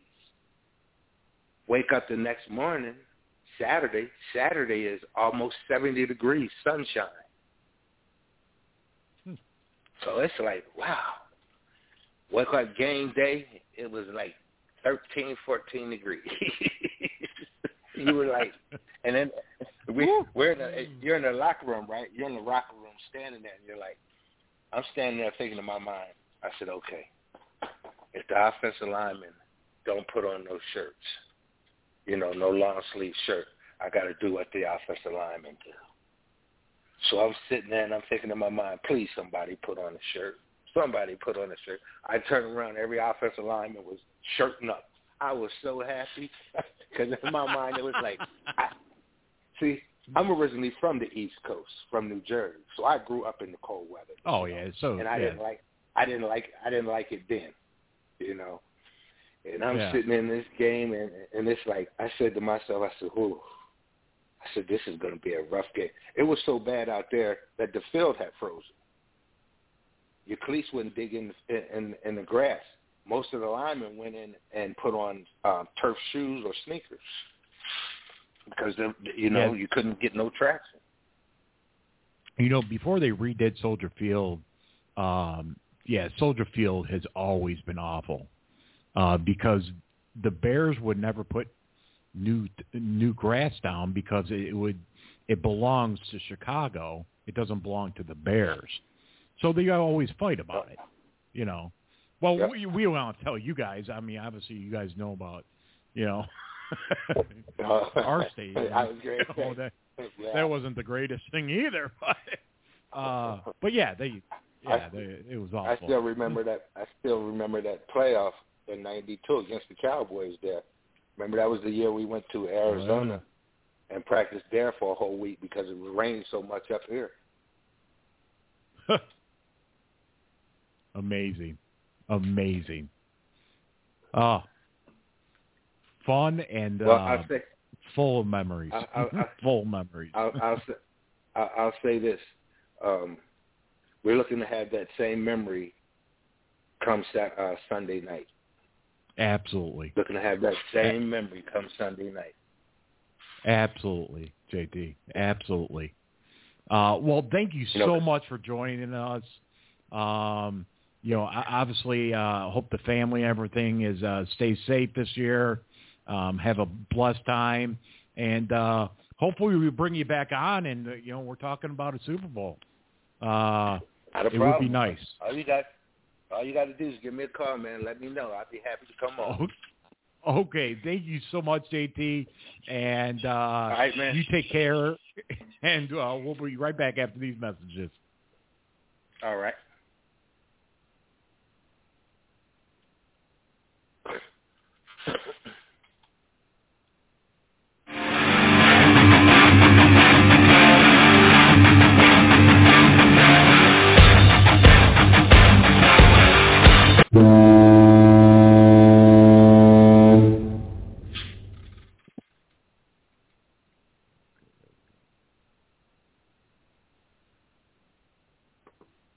Okay, we're back on Niners Radio. Who do we got?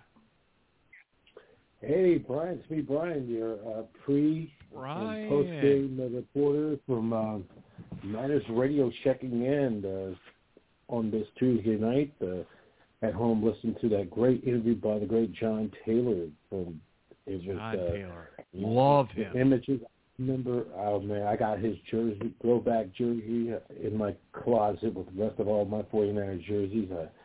The game I will remember, the Super Bowl 23 against the Bengals, when he caught the game-winning touchdown against the Bengals. It was, last Sunday was the 33-year anniversary of that game when the Niners had that come-from-behind game against the Bengals in Super Bowl 23, as they won their third Super Bowl, the 80th. Do you know how many pictures he must have signed of that since that memory happened? It must be over 1 million. It's got to be over 1 million of that catch. It has to be. Yeah, it has to be. And he went to Delaware State, I think, right outside Jersey, Philadelphia area. And I remember I interviewed him 2 years ago, right down at Empire Road, Santa Clara, right before the NFC Championship. And anybody want to watch? And I got some of the pictures, so that was a treat. He's a nice guy. I hope if the Niners take care of business, that being the Super Bowl, hopefully we'll be down there in L.A. because it would be something, though, man. Oh, That's kind of one of my dreams. One of my dreams I had covering the 49ers in the Super Bowl. And I hope, they take care of business and they become a reality. Because then, that's I'll right. Be, who was that? JT and Eric Wright were down there signing autographs for the fans? I think it was. I think so, yeah. Yep. Yeah. Yep. Yeah. So, yeah, but I meant that. He was. I always mentioned him as, like I said, Scottie Pippen to the Jordan of football. I mean, who better than a number 2 wide receiver who could, return kickoffs and punts, and he could do everything.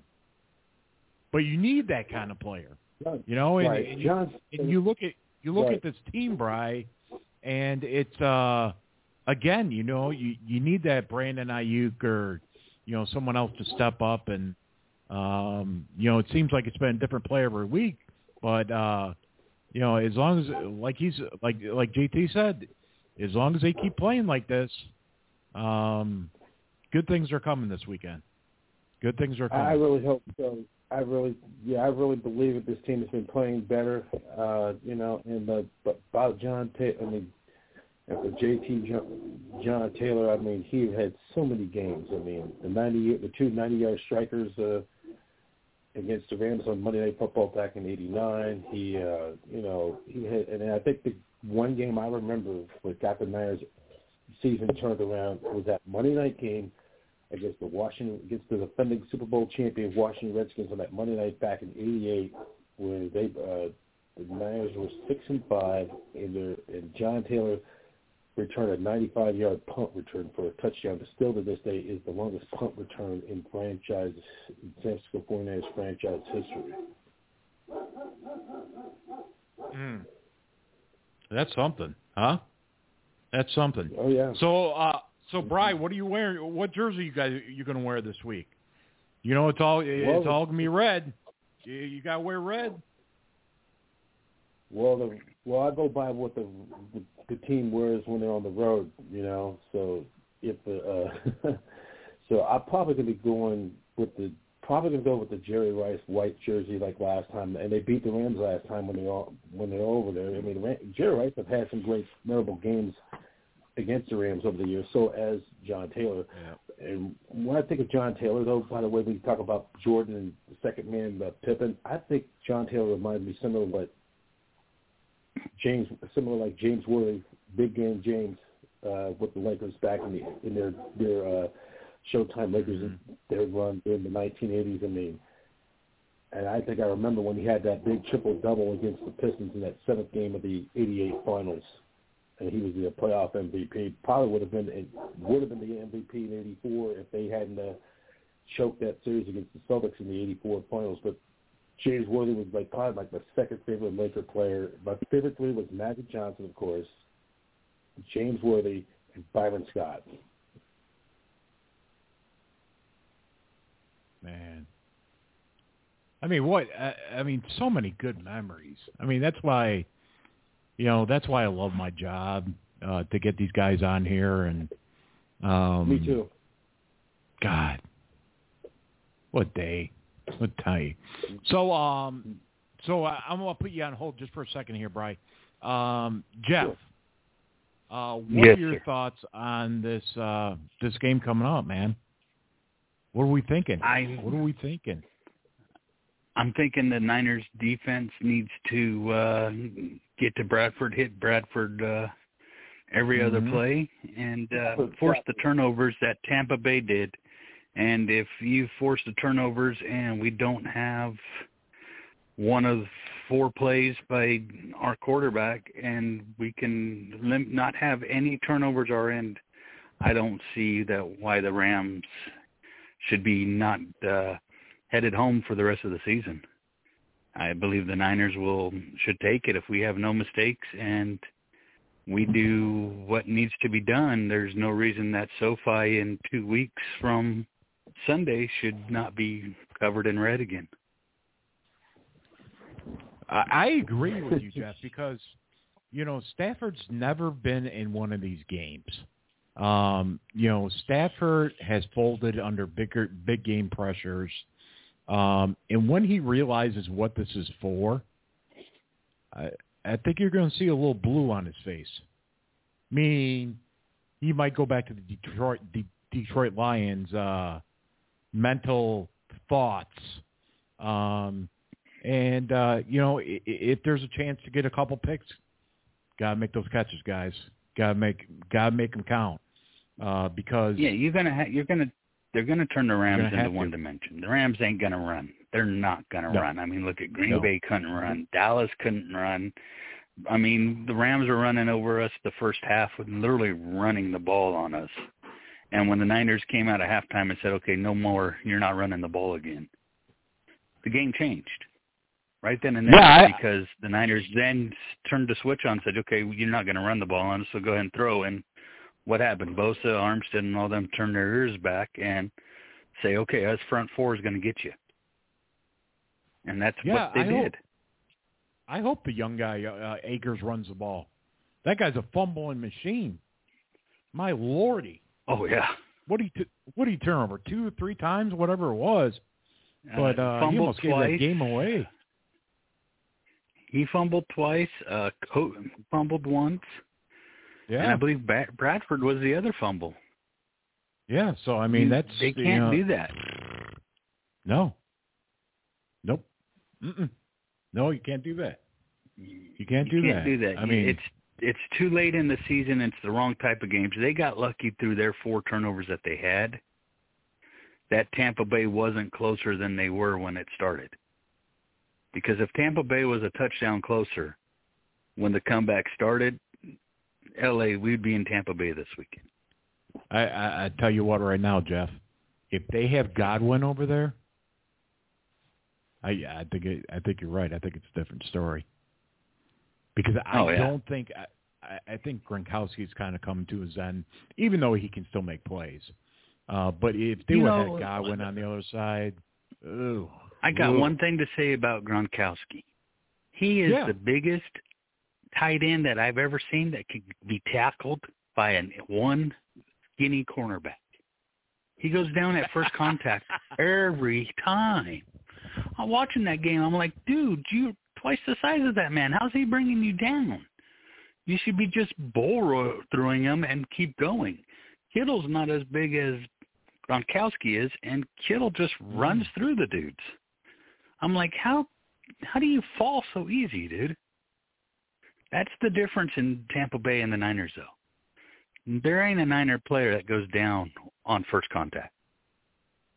No. Now, Tampa Bay, they go down on first contact. Even Fournette went down on first contact. That's the difference I see between Tampa Bay and us. You're not going to drop the Niners on first contact. Anybody.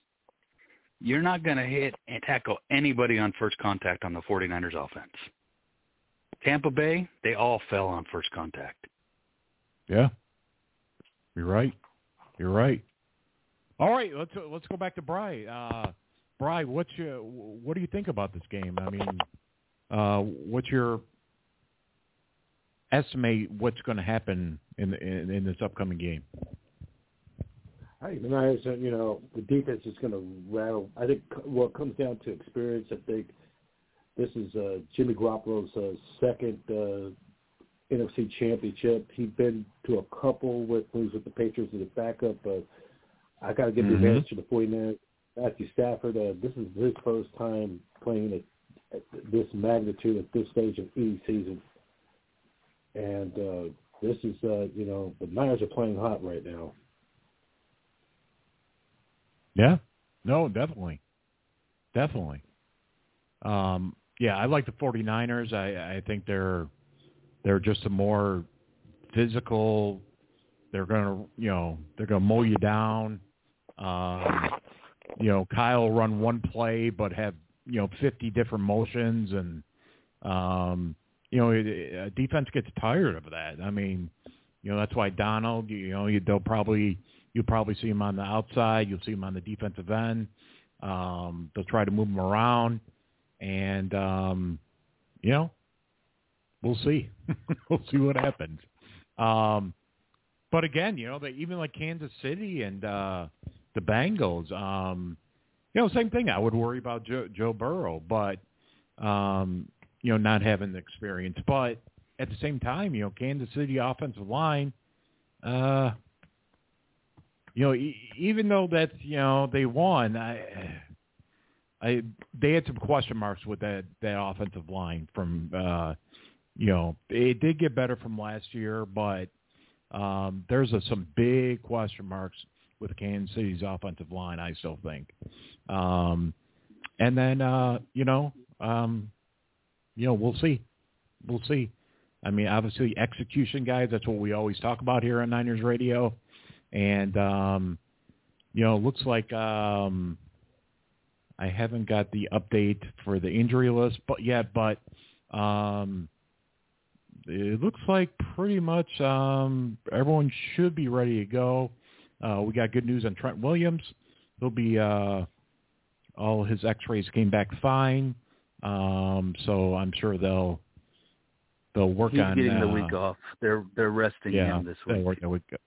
Yep, a lot of him and Debo both are going to be very limited in practice this week. Kyle came out and said that today, that those two will be probably limited at all week due to the just the bumps and bruises they took. It's going to be a more even Kittle said that today or yesterday in the press conference or Sunday when they met, that it's going to be more of a mental preparation and more of style of a walkthrough practices this week to get the bodies to recoup from Saturday. Yeah, I have a feeling they'll probably be in the what are those things called, the oxygen tanks. I went in one a couple weeks ago. They put you in this air oxygen tank. It's supposed to make you heal faster, and probably in a lot of hot tub pools and just trying to get all those muscles ready for that huge game. So as we look at the schedule, we have the first up, the Bengals at the Chiefs, and that is a noon start Pacific time. And then the 49ers and Rams, that is a 3:30 p.m. Pacific time over there. Doesn't say, let's see here. Doesn't say what channel. I don't know. Right, do you know that? Both it's on Fox. Are they both on Fox? No, the first one is on NBC or CBS. CBS, yes. Okay. So we'll have that, and then and we have it's going to be Joe Buck, Troy Aikman for the Sunday game, of course. Great. They're the main for. Fox. They're the main Fox guys, number one team. Oh God. So, and I believe it's Romo and whoever's with Romo for the first game. Jim Nantz. Then Jim Nantz, that's CBS's number one team. So you got both their number one ups, and then of course Super Bowl you have Collinsworth and Michaels. I don't listen to Romo, to tell you honest, true. I don't mind Aikman. He actually hammered the Cowboys pretty good, and analysis of the game. So he wasn't too bad. It's just Joe Buck for me. Besides for the championship game, guys, what we have coming up here is Friday, February 4th, the Washington football team will have a press conference, and they will announce their new name. Then that Sunday, AFC, NFC Pro Bowl, does anyone even still watch that? I don't think I've watched that thing in 10 years. I probably like to watch the old Pro Bowl, like from the 80s and 90s. The last time I remember even reading something about the Pro Bowl was when they used to have the sand games, and a bunch of players got hurt, so they had to stop it. And I think that was the last time I even mentioned anything like that. And then we are praying and hoping that we are playing on February 13th. And that obviously is the Super Bowl. And that will be on 3:30 p.m. Pacific time. And, yeah, so we'll see what goes on there. And since it's Tuesday, it's way too early for predictions. So I will look for social media, and Brian will be doing a report, I imagine, pregame for that. So go check that out, and we'll get that out to you guys. And Brian, are we talking to our buddy Dennis Brown this week? I don't think he's not going to be available in person, but I already texted him. I'm trying to get back with him. He already told me, but I might be going out to Santa Clara to do an update at Levi Stadium where fans are buying stuff, buying Niner gear. I do a news story out there at Levi Stadium, may as well. So, if I do, I can't make no promises, but I shoot him out a text, I think yesterday. So if we do an interview, it's probably going to be a pre-recorded audio condensed, and then Friday, if I don't, Friday I'm probably going to be going all the way out to Santa Clara to Levi Stadium, just give an update what's going on with the 49ers for a preview of the NFC Championship, and get some interviews by some fans at the team store. So, if I'm going to go out to Santa Clara, may as well, this is probably the best time because, fans are going to be buying all the gear, though. So, and this is exciting. This is what you play for, I think this team has been at, and where has it been, now they're just one win away from getting back to the Super Bowl.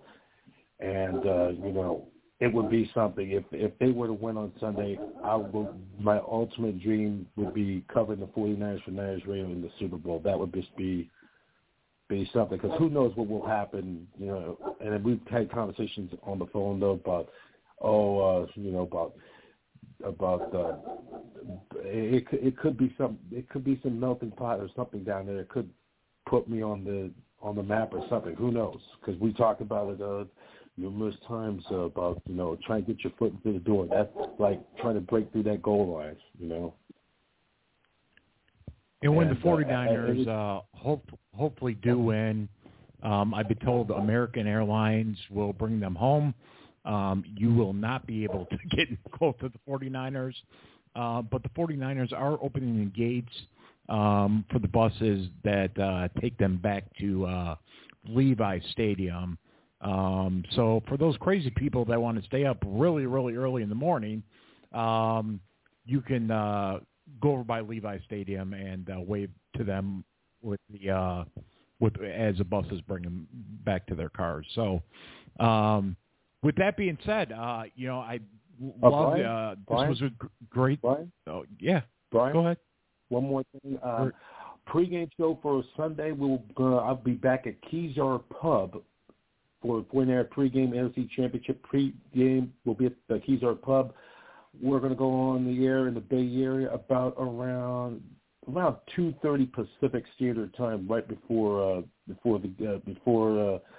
we send it to Joe Buck and Troy Aikman and Aaron Andrews and Tom Rinaldi for Fox. And of course, if you don't want to listen to Joe Buck and Troy Aikman on Fox, you can flip it to, for all the Niner faithful in the Bay Area, on KBR 680 104.5 FM and 107.7 FM The Bone. Greg Papa, Tim Ryan with the call, and 49ers pregame live will be on in the Bay Area on NBC Sports Bay Area with Laura Brett, Takeo Spikes, Joe Staley, and the Hitman Dante Whitner.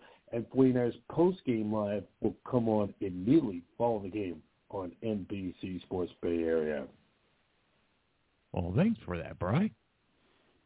And then as well, before we run out of airtime, I would like to thank Ryan Sakamoto, Jamie Winborn, obviously, John Taylor, Jeff, Brian, and this was a great show, guys. So until we have a lot more to talk about one way or the other. So we'll see you guys next week. And thank you for listening to Niners Radio. And as always, go Niners.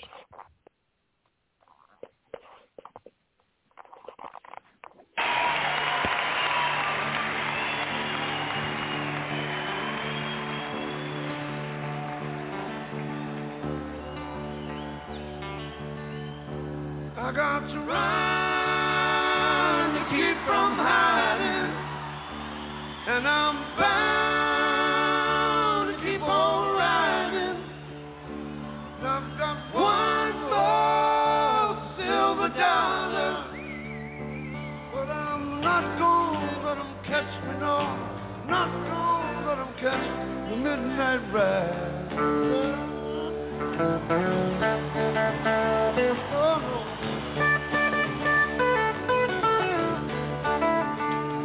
Don't own the clothes I'm wearing, and the road goes on forever. That's that one more silver dollar, but I'm not gonna let them catch me, no. Not gonna let them catch the midnight ride.